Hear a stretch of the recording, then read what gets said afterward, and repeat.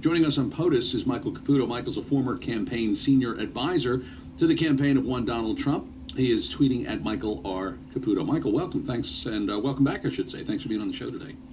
Well, thanks a lot for inviting me again. All right, so give us your takeaway. First of all, we've got a meeting today. President Trump is going to be meeting with business leaders, later with workers. He's got the bicameral meeting with the House and Senate, Democrats and Republicans. Then later he has get together with Speaker Paul Ryan. What do you think's going on in these first days of the administration? What do you think is?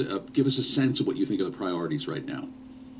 Well, I think obviously the priorities are the immediate ones, as you just discussed a moment ago, tax reform and health care reform. I mean, these are issues that can have an immediate impact on things like job creation. That's one of the reasons why he's meeting with all those business leaders. I mean, I worked with a lot of the fellows that are going to be there in the past, and they saw the dramatic impact that Obamacare had on their ability to create jobs, and even worse so in the smaller business arena.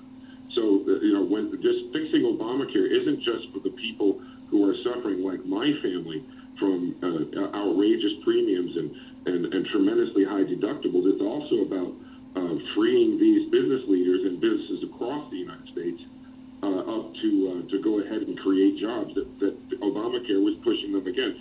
And of course, tax reform is one of those issues that the Republicans in Congress, who at times have been negative about President Trump, it's something they agree on and they can work, move forward on very quickly. I think President Trump is trying to pick up the balls that he can run with, first, the ones that the blockers and tacklers in the House and the Senate will help him with, and the more difficult, the more stickier wickets he'll go for in the weeks ahead. Would you say that it would be advisable for him to undo executive actions? He can do that easily as president. On the other hand, there are some complications to some of these executive actions that were signed into effect by President Obama. In addition to that, I wonder if you think that would set a marker, if you will, and maybe being throwing down the gauntlet to Democrats saying, look, I can do this, and that might make them less willing to come to the table. What do you think from the political standpoint the advisability of it would be for him to sign some of these executive orders, undoing the previous president's executive orders? Well, it's an interesting thing that I was involved in a bit during my time at Trump Tower. They were advisors to President George W. Bush, who shared their experiences with a lot of upper echelon types in Trump Tower about how George W. Bush, they actually didn't find all of Bill Clinton's executive actions and regulations buried in the sub-agencies.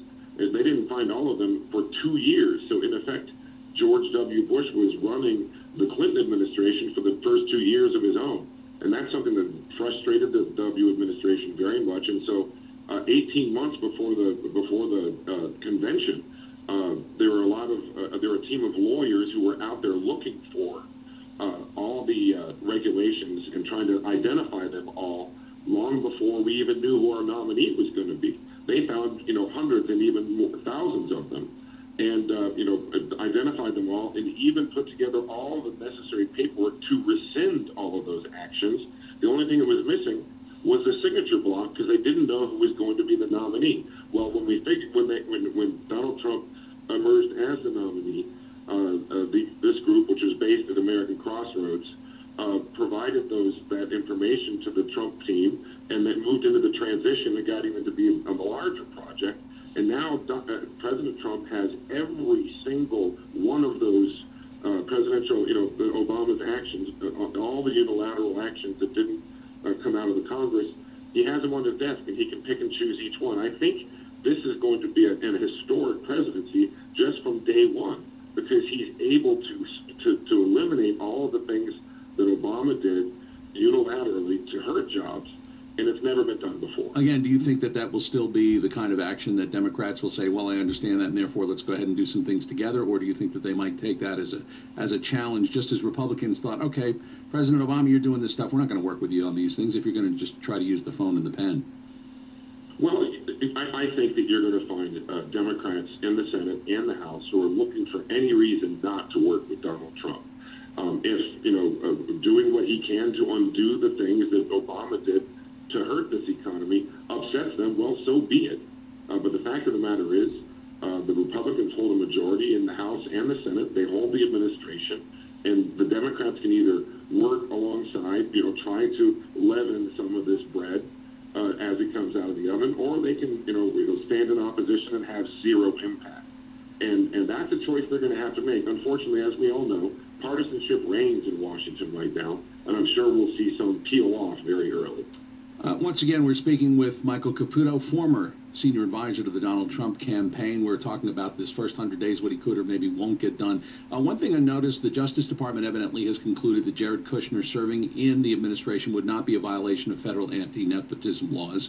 You have written also that you believe that Donald Trump should not release his tax returns. Kellyanne Conway, senior advisor to the administration, has indicated that he will not be doing that under any circumstances.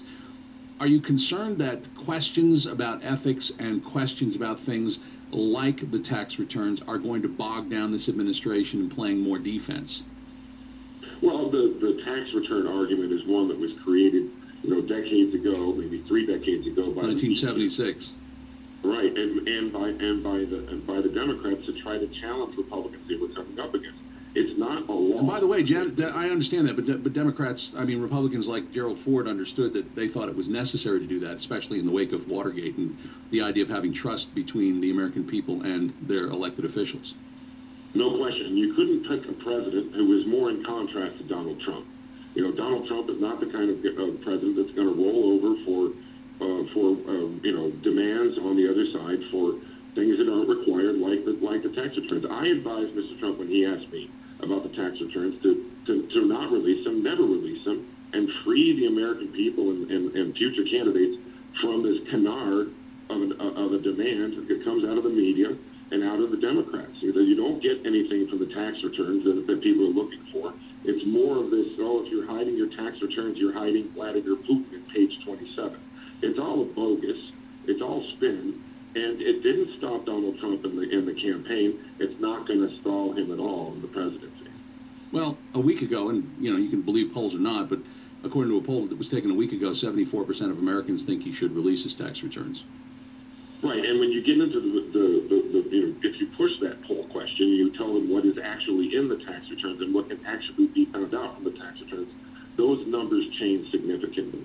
I don't think Donald Trump is just going to put his finger in the wind and do the things that people find popular. And also, as we said, believe the polls or not. If we believe the polls, Donald Trump would not be president today. Did you also think that give us your overall impression of the inauguration speech? I thought the inauguration speech was uplifting. I thought it was a solid presentation. That was written by the same fellow who wrote the convention speech, but it was decidedly different. I think that everybody who was watching that, in my opinion, the best speech that Donald Trump ever delivered.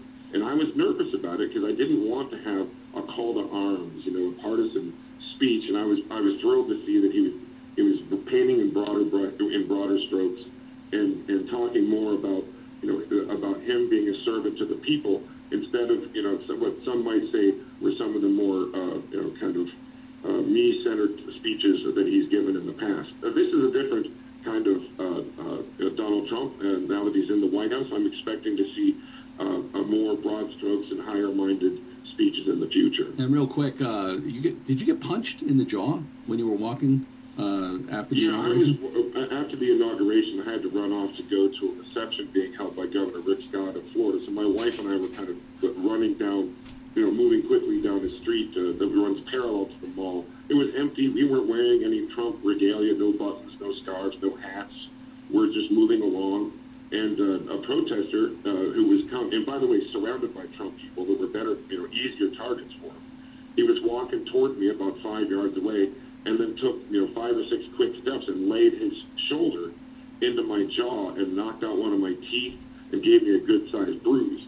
I didn't even see it coming. I was blindsided, completely cold-cocked. He didn't knock me down, but it certainly seemed after talking to people who were around me that he was trying to knock me out. I heard about these things all around at different exits to the inauguration. I have many friends who were in similar situations. Frank Luntz, a New York State assemblyman, others were involved in these things. This was an organized attempt to disrupt. It certainly seemed to be a command structure, probably paid for like Trump rallies, this doesn't bode well for the future. Well, we're glad you're feeling better today and that you're able to speak with us. Sorry. But, Michael, thanks for being on POTUS today. Thank you very much for the invitation. Michael Caputo, former campaign senior advisor to the Donald Trump campaign, obviously a supporter of Donald Trump, giving us his thoughts in the first 100 days, what remains to be done, and what kinds of obstacles might be in the way he's tweeting at Michael R. Caputo.